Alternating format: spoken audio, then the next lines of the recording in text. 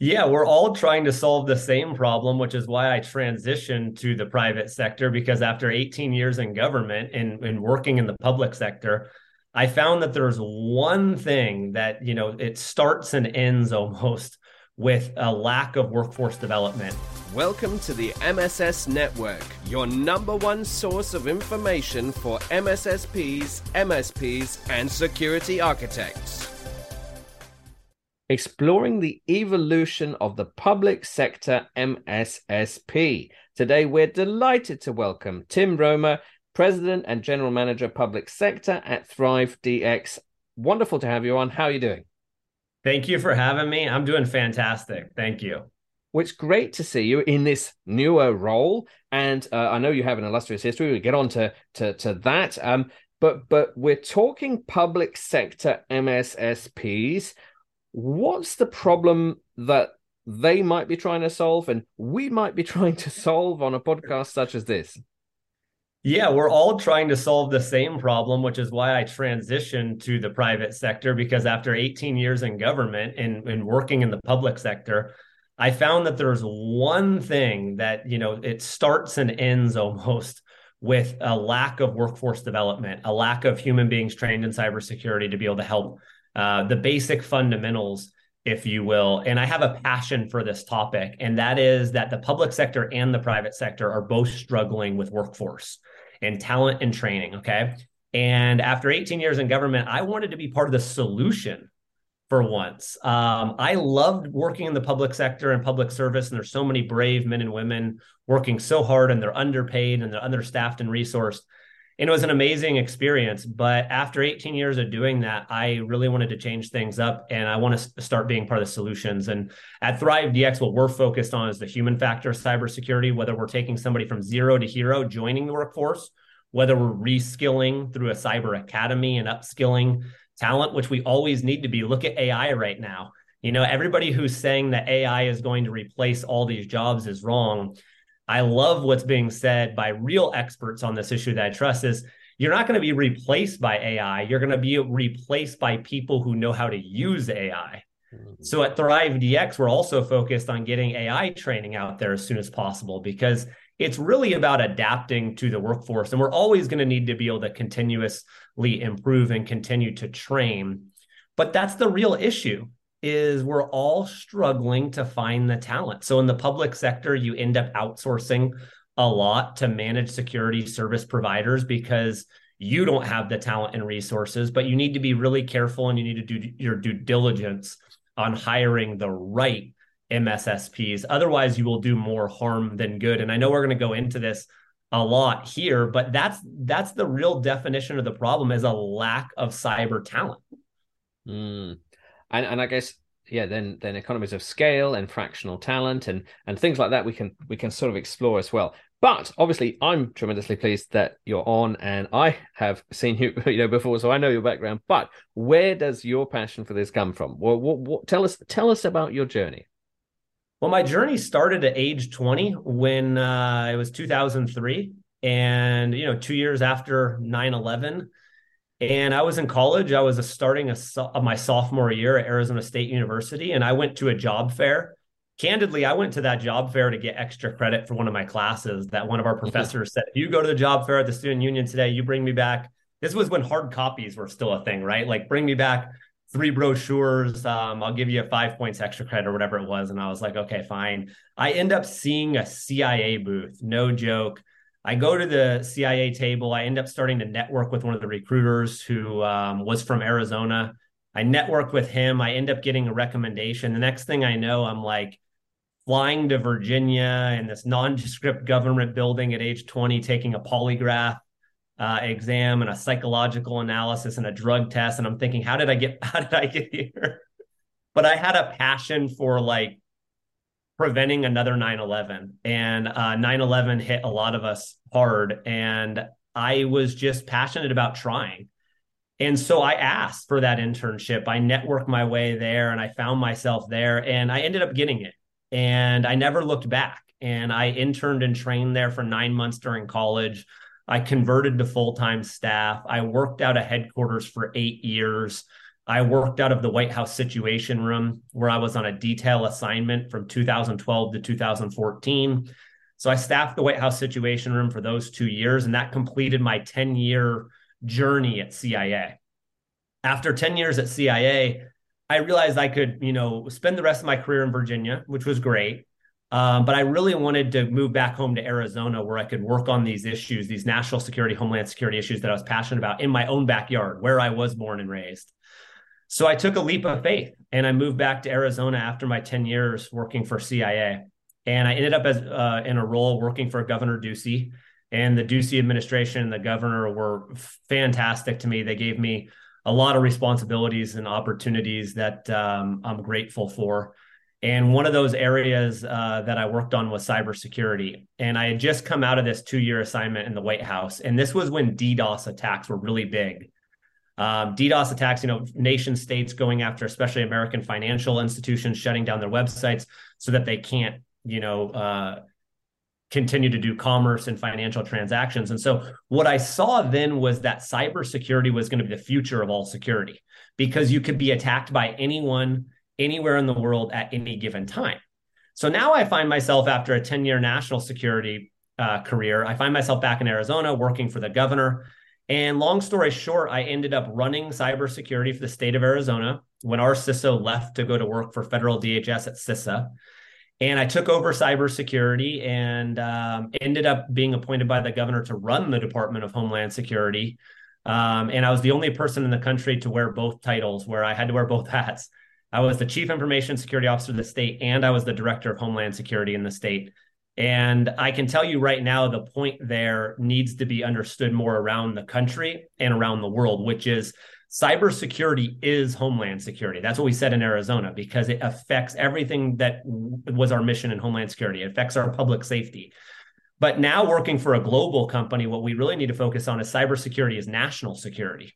And the basic fundamentals of cybersecurity need to be taken more seriously around the world to be able to protect against this evolving threat and against these rising cyber attacks. So my background was in national security. I got exposed to cybersecurity and made a little bit of a shift from counterterrorism to cybersecurity. And then when I got to lead it for a state, I really got to hunker down on what are the true problems facing the public sector. And at the end of the day, whether it's physical security or whether it's cybersecurity, the federal government is not going to save states. It's not going to save a city. It's not going to save a county. It's not going to save a school district. Those public sector entities are responsible for themselves, and they need to start investing in it. So whether it's cybersecurity talent, cybersecurity resources, whatever it is, you can't go on thinking that you're either too small, that somebody doesn't care about you, because believe me, they do. Hackers want to look for vulnerabilities. They want to hit the weak link, so to speak. We always talk about raising that cost of the hacker. Well, guess what? Hackers are constantly scanning for vulnerabilities. The smallest jurisdictions in the public sector around the country are sometimes the easiest targets. That's where they go after first. And so my journey led me to this point now in the private sector where I want to do more to help all the little guys all the way through the big guys in cybersecurity. And that's where my passion really is. And that's why I wanted to work for what I consider a human factor cybersecurity company. I love it, and that combination of physical and cyber. I mean, I talk a lot about it. I have a lot of panels on the subject, and we can explore the future security professional and things like that. But what about the uninitiated professional out there who sort of goes, well, yeah, great that you are helping the small to the little to the ginormous enterprise. But surely cyber is cyber is cyber, whether it's public sector, private sector, medical, legal, it's all cyber. What should they better understand? Well, like I said, that everybody is a target is kind of the first thing, because in my experience, the companies that got hit that reached out to us for help, believe it or not, even from the private sector or the little jurisdictions, they always say, why me? It's like the first thing, and what everybody needs to understand is because everybody's a target. There's value, whether it's in data that can be sold in the black market, PII, intellectual property, research data from an academic institution, you name it. So I think just getting everybody to understand that part of it, but also that, and I can't reiterate this enough, that most cybersecurity incidents are not highly sophisticated cyber attacks. Over 90% of all cyber incidents are succeeding because of a human error. Whether you look at the IBM Pwnymon study, the Verizon annual cybersecurity data breach report, anything else, all industry leaders, it's well over 90% of all cyber incidents are human error caused. Now, that can be a couple different things, and this is what people need to understand. It can be as simple as somebody clicking on a phishing link. This is why cybersecurity awareness training and phishing training are so important. It can be poor account security. Somebody who has a poor, weak password, doesn't have multi-factor authentication turned on. Those are human error things. Those are easy things to fix. And then lastly, the human error where we don't have a workforce and a trained professional capacity to be able to recruit and retain cyber talent and protect ourselves. That means the basics of like, do you have cybersecurity employees? Are you scanning for vulnerabilities and patching? Okay, that's a very basic thing. Scan for some vulnerabilities, or Microsoft sends out a patch Tuesday that says, hey, there's a problem in Microsoft Exchange service, one of our old versions. You better get rid of it. You better patch it. You better update it, upgrade it, whatever it is. And people don't pay attention because they don't have a cybersecurity staff even working for them or that's capable of doing it. And that's what people need to understand, is that those are the basics. You don't need to spend necessarily millions of dollars. Your return on investment is much smaller. And the return on investment that you're going to get better than anything is training, and especially, on that human factor side of things. And so I just wish more people out there realize that regardless of the size, everybody has to take care of the fundamentals. It's like, in football, it's blocking and tackling. It's the basics. You don't need to get super fancy. Just take care of the basics and the fundamentals, and most hackers will move along to an easier target. They will, but, and this is the sort of the appeal of talking to you about the public sector MSSP. There's a certain appeal to an attacker, perhaps to go after government, to go after local government, utilities, things like that. So what should you say to people out there that say, well, I will hire the one MSSP no matter what sector I'm in? What would you say to them about the importance of some sort of public sector focus, public sector expertise? And actually, I'd be interested to put my finger on what that expertise is.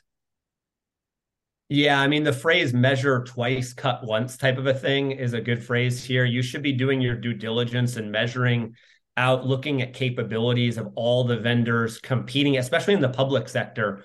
You should be running a really good RFP process. And that RFP process should have a group of cybersecurity and IT leaders and even agency directors on it from whatever public sector organization you represent. Decisions should not be made in a silo. They shouldn't be given to one company because you got a business card from them at an event and it was easy and you didn't feel like running an RFP through procurement or something. So you figured out a way to sole source it. Any different things like that. Like in the public sector, do your due diligence. Find somebody who truly has the capabilities to represent you and to protect you, because there's this phrase of like doing something is better than nothing. And like, to a certain extent, yes, but you're going to make your life a lot more difficult if you hire the wrong MSSP. Keep this in mind. MSSPs are a huge target of attackers because they'll go after MSSPs to get to, government agencies that an MSSP is protecting. And if the MSSP isn't a strong enough organization, if they're not, really a capable company, you'll get compromised through the third party, which is a huge threat in cybersecurity right now. You'll get compromised through your MSSP. And then now you're going to feel horrible because you ended up getting compromised from the company that you paid money to protect you from. So I would just say that, there's a lot of MSSPs out there. Do your due diligence. Most public sector organizations don't have the staff right now. So I'm all for hiring somebody to help you in the short term, but you just got to do your due diligence and make sure that you're finding the right person. And then long term, we as an industry have to start investing resources into training, and we need to change the way we do things in order to make a dent in the roughly 750,000 cybersecurity vacancies around the country. And the short answer is, if we keep going about this, doing it the same way that we want people with 4-year college degrees, we're never going to make a difference. We need people with certifications. We need people that can join the cybersecurity industry today. So do we need them to go take electives in college right now and get a 4-year degree? Honestly, no, we don't. The cybersecurity needs people that are capable, some real world internships and apprenticeships, some certifications, some basic training, put them through cybersecurity boot camps, get them certified, get them a real world experience and join the workforce. And they'll be doing that in, 9-10 months. And That's the long-term solution. and I sort of I recognize that, in that, to fill these vacancies. Now, many of the vacancies, some people have said, many of them are just marketing roles. They're not technical roles.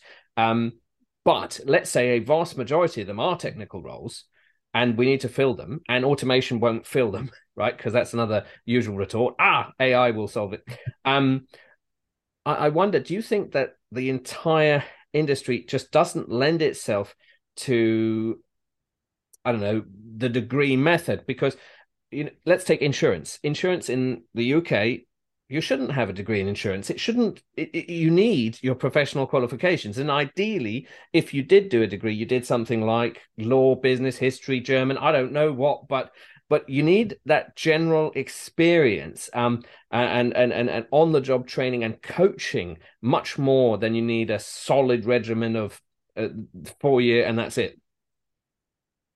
Yeah, 100%. One of the things I'm most proud of is that I inherited an internship program that had one intern, and I'm not trying to mock it. It's just that that's what they were allowed to do. And interns in the public sector are great because you can get an intern that's currently like getting their cybersecurity certification or degree. You can get them for like $15 an hour. And that's a steal because public sector has a really hard time, retaining talent and recruiting talent because we can't pay as well as the private sector. So an internship program is great because who you can afford to get, but it's great for the entire life cycle of workforce development and the talent pipeline because it allows people to get real world experience, what they really need on the job training, eyes on glass, hands on key.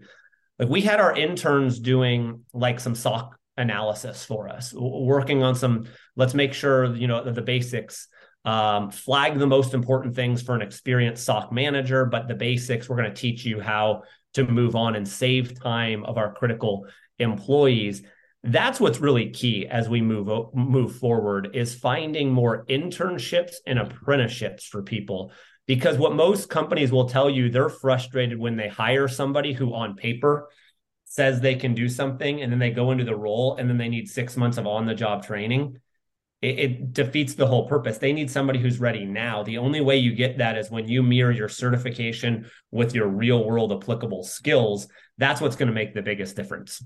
So do you think then, if we are to champion public sector expertise in the world of the MSSP, that there's an added dimension? We need them to have at one stage worked in the public sector, or can that be gathered sort of working next to a public sector entity? I just wonder how we do it. Yeah, the way to do it is, so like I inherited the one intern in my intern program, right? And we expanded it to 5. So like I can use a great talking point that I increased my number of interns by 5 times. Okay, well, it's 1 to 5, but still great talking point. That's what we need to do across the board, though. If everybody increased their internship program 5 times, imagine what we would be able to do.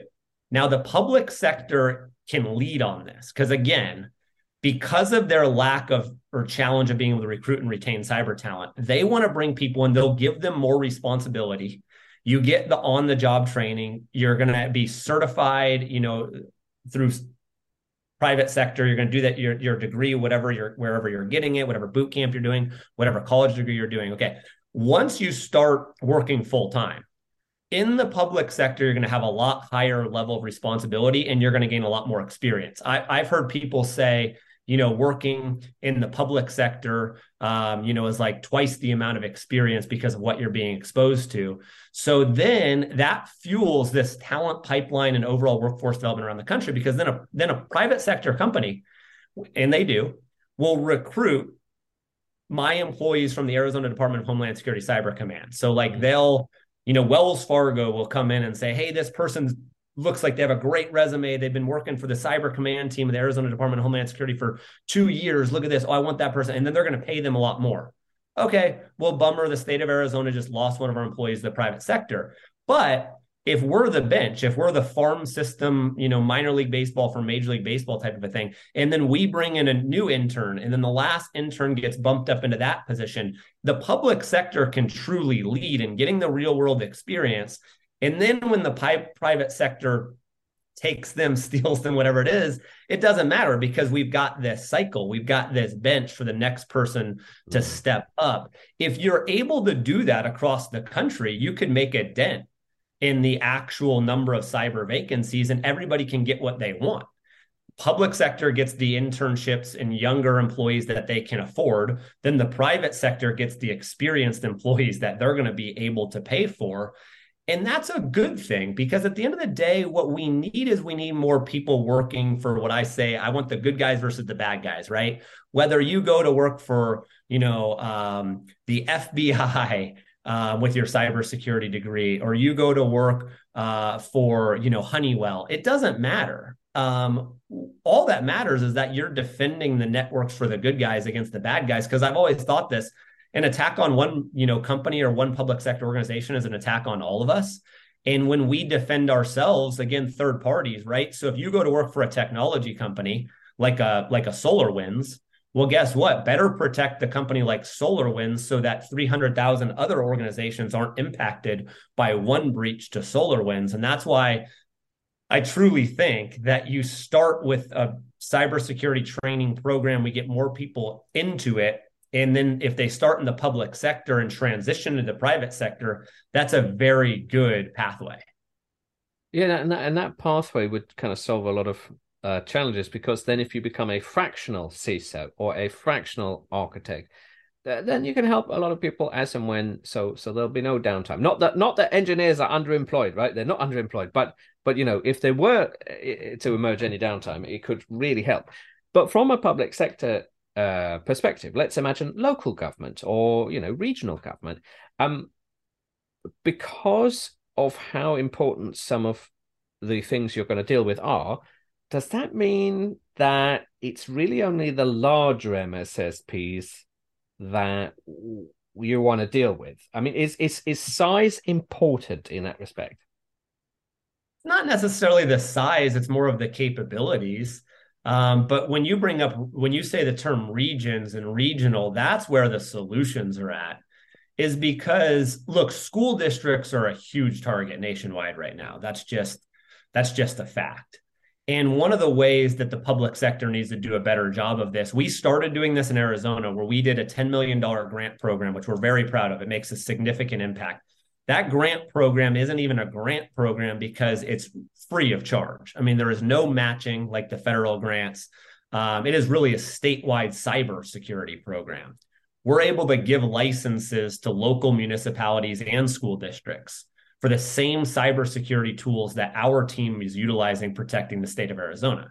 So think about it like this. We had already done all the research. We had already done all the RFPs. We had already put together all the councils and committees and task forces. And we had chosen, one web application firewall company. And then that way, when a school district needs a web application firewall company, you need a WAF to protect your school district Mm. websites. Guess what? Apply to our program. We will give you the license and you'll be protected tomorrow. And then your website won't be defaced or taken down or different things. And we do that for a wide variety of cybersecurity tools, including advanced endpoint protection, vulnerability management, remote patching, cybersecurity awareness training, you name it. We were doing all this. Okay.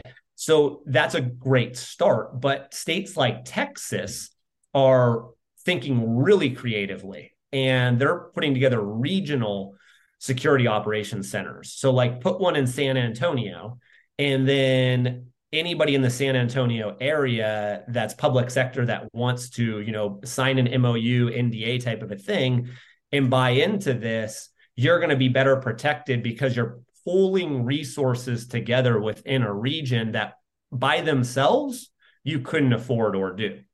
But when you come together, when people talk about teamwork, this is truly teamwork. This is bringing people together and saying, we're going to work with, some private sector vendors. We're going to work with a university in the area so that their students can be part of this in research and training. But we're going to do it in an organized fashion where the teams come together, you pool the resources together, and you're better protected because of it on a regional basis. I think that's probably one of the best solutions that I see coming. And it's not saying that it doesn't need the help of the private sector. It does. We're going to need some leadership, and we're going to need some talent, and we're going to need the tools to be able to do it. But it's truly a win-win because now you're getting that, hands-on training as well. Let's say whether it's for cybersecurity students or anybody at the beginning of their career, or experienced professionals, you name it. But I think regional approaches to cybersecurity for the public sector would be a phenomenal step in the right direction. I think Texas is doing a good job of it.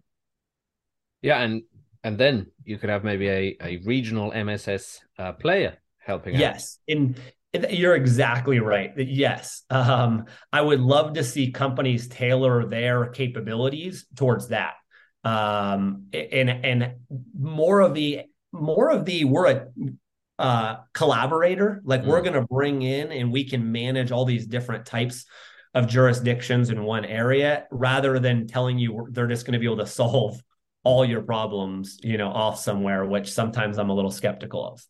And it could be a helpful collaboration. Maybe in that RFP, a government agency says, well, there must be something for the local community, a range or help our range. I know some of the Arizona Rangers have kindly helped me out, so Yeah, maybe that could be written in.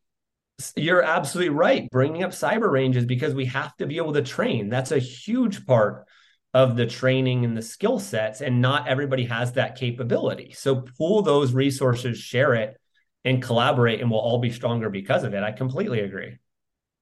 So do you think that we will see the emergence either of super MSSPs who love to say, we said offline, how deep is your bench? My bench is really deep. Or will we break down all those silos? Because, in business speak, there's some really awkward phrases like, I'm going to break down silos. And like, if there were no silos in an organization, it'd be a very weird organization. So similarly, do you think we're going to see the reemergence of, I'm a healthcare MSSP, I'm a legal MSSP, and I'm a public sector MSSP? Mm-hmm. Yeah, I think one thing is helpful is that if you're proven in one industry to focus on one industry, I think that is helpful. I just, when people say that they've got a deep bench, I call their bluff. I don't know if anybody has a deep bench in cybersecurity right now. Until we start doing a better job of the things we talked about earlier in this conversation, we're not going to make a big enough difference. So how do you better protect yourself today? Yeah, you've got to pool your resources together. Going by industry, like a healthcare sector, I think is a very good start. But it's one of those areas where we're just going to have to continue to evolve, and we're going to have to use AI better. AI is not going to solve all of our problems. Learning how to use AI will help solve some more problems. Is more automation needed? Absolutely, it is. It's a huge force multiplier, and the MSSPs are going to play a role in that. We just need them to be good partners. And I think the way you do that is focusing on, regional, I think is a good thing. It builds trust and collaboration in a community. But I still love the idea of like a super SOC, because you could take that regional ability and help better protect, let's say public sector there, and then eventually maybe private sector companies as well. But the only way you're going to do it is when you get people to start sharing information. The biggest barrier to doing this right now is nobody wants to share. They are and I saw this at the state level. Look, on threat sharing, these ISACs, an information sharing and analysis center, great work that ISACs do, but you're only as good as the information you're plugging in to the ISAC. So if nobody's sharing their indicators of compromise, like we got this really good spear phishing email with this malware. It was from this email address and it used this IP address. Okay, great. If you get that, you plug it in. I'll bet the city of Phoenix got the same one that Maricopa County got, and I'll bet the state of Arizona got the same one. So let's better protect all of ourselves. Let's share the indicators of compromise. Let's block it over all of our networks. This is the way that like an ISAC or a super SOC could do a much better job. But until people start sharing the information more, it's kind of like a lost cause, if you will. So we need to build trust and collaboration. We need people to feel part of it. Then we can build, from there. But the foundation of this is that. I mean, too many times people will say my insurance company or my lawyers won't let me share something during a cyber incident. I've talked with a lot of insurance companies and I've talked with a lot of lawyers, and a lot of them point back to the cybersecurity teams and they're like, no, we never told them that. And I think what's happening is there's a lot of cybersecurity professionals that use that as an excuse when in reality they could be sharing more. But people think, oh, I don't want to air my dirty laundry. I don't want to get in trouble. Guess what? We're all faced with the exact same challenges right now. We're better off if we share. And so it's how you respond to a cyber incident these days that's going to make the biggest difference, not the fact that you got hit, because everybody's getting hit these days. But the people that survive are the ones that do a good job responding. And the only way you do a good job responding is to act quick. Yeah. And that's key, isn't it? Because you can get quite blasé these days looking at the popular press and saying, this one got hit, this one got hit, this one got hit. But it is really, you mentioned a brand name of a SaaS product before, right? That brand name is still here. Like maybe back in the day, if someone got hit, it would have been that they got hit that would have ended them. But maybe now, as you say, it's how they respond. And there are very high profile cases of people that got attacked, and you'd be like, well, that should be it. Yet they are still here and they are still working with partners. And I think partnerships is maybe where the public sector minded MSSPs should differ. I guess maybe, if I may, because it's great to sort of cap to after you've moved into the private sector. You're an example of said expertise that perhaps this MSSP that focuses on the public sector is looking for. How has your move been, and what are some of the things to compare and contrast that people might like to know about? It's been a really good transition and I'm enjoying it. And I really feel that I can make a big difference in the industry by working for a great company like ThriveDX, which is a global leader in cybersecurity training. And I think if we do our part of training the next generation of cyber warriors, I like to say, and I really believe this, I think we're in the middle of a cyber war and we lack the warriors.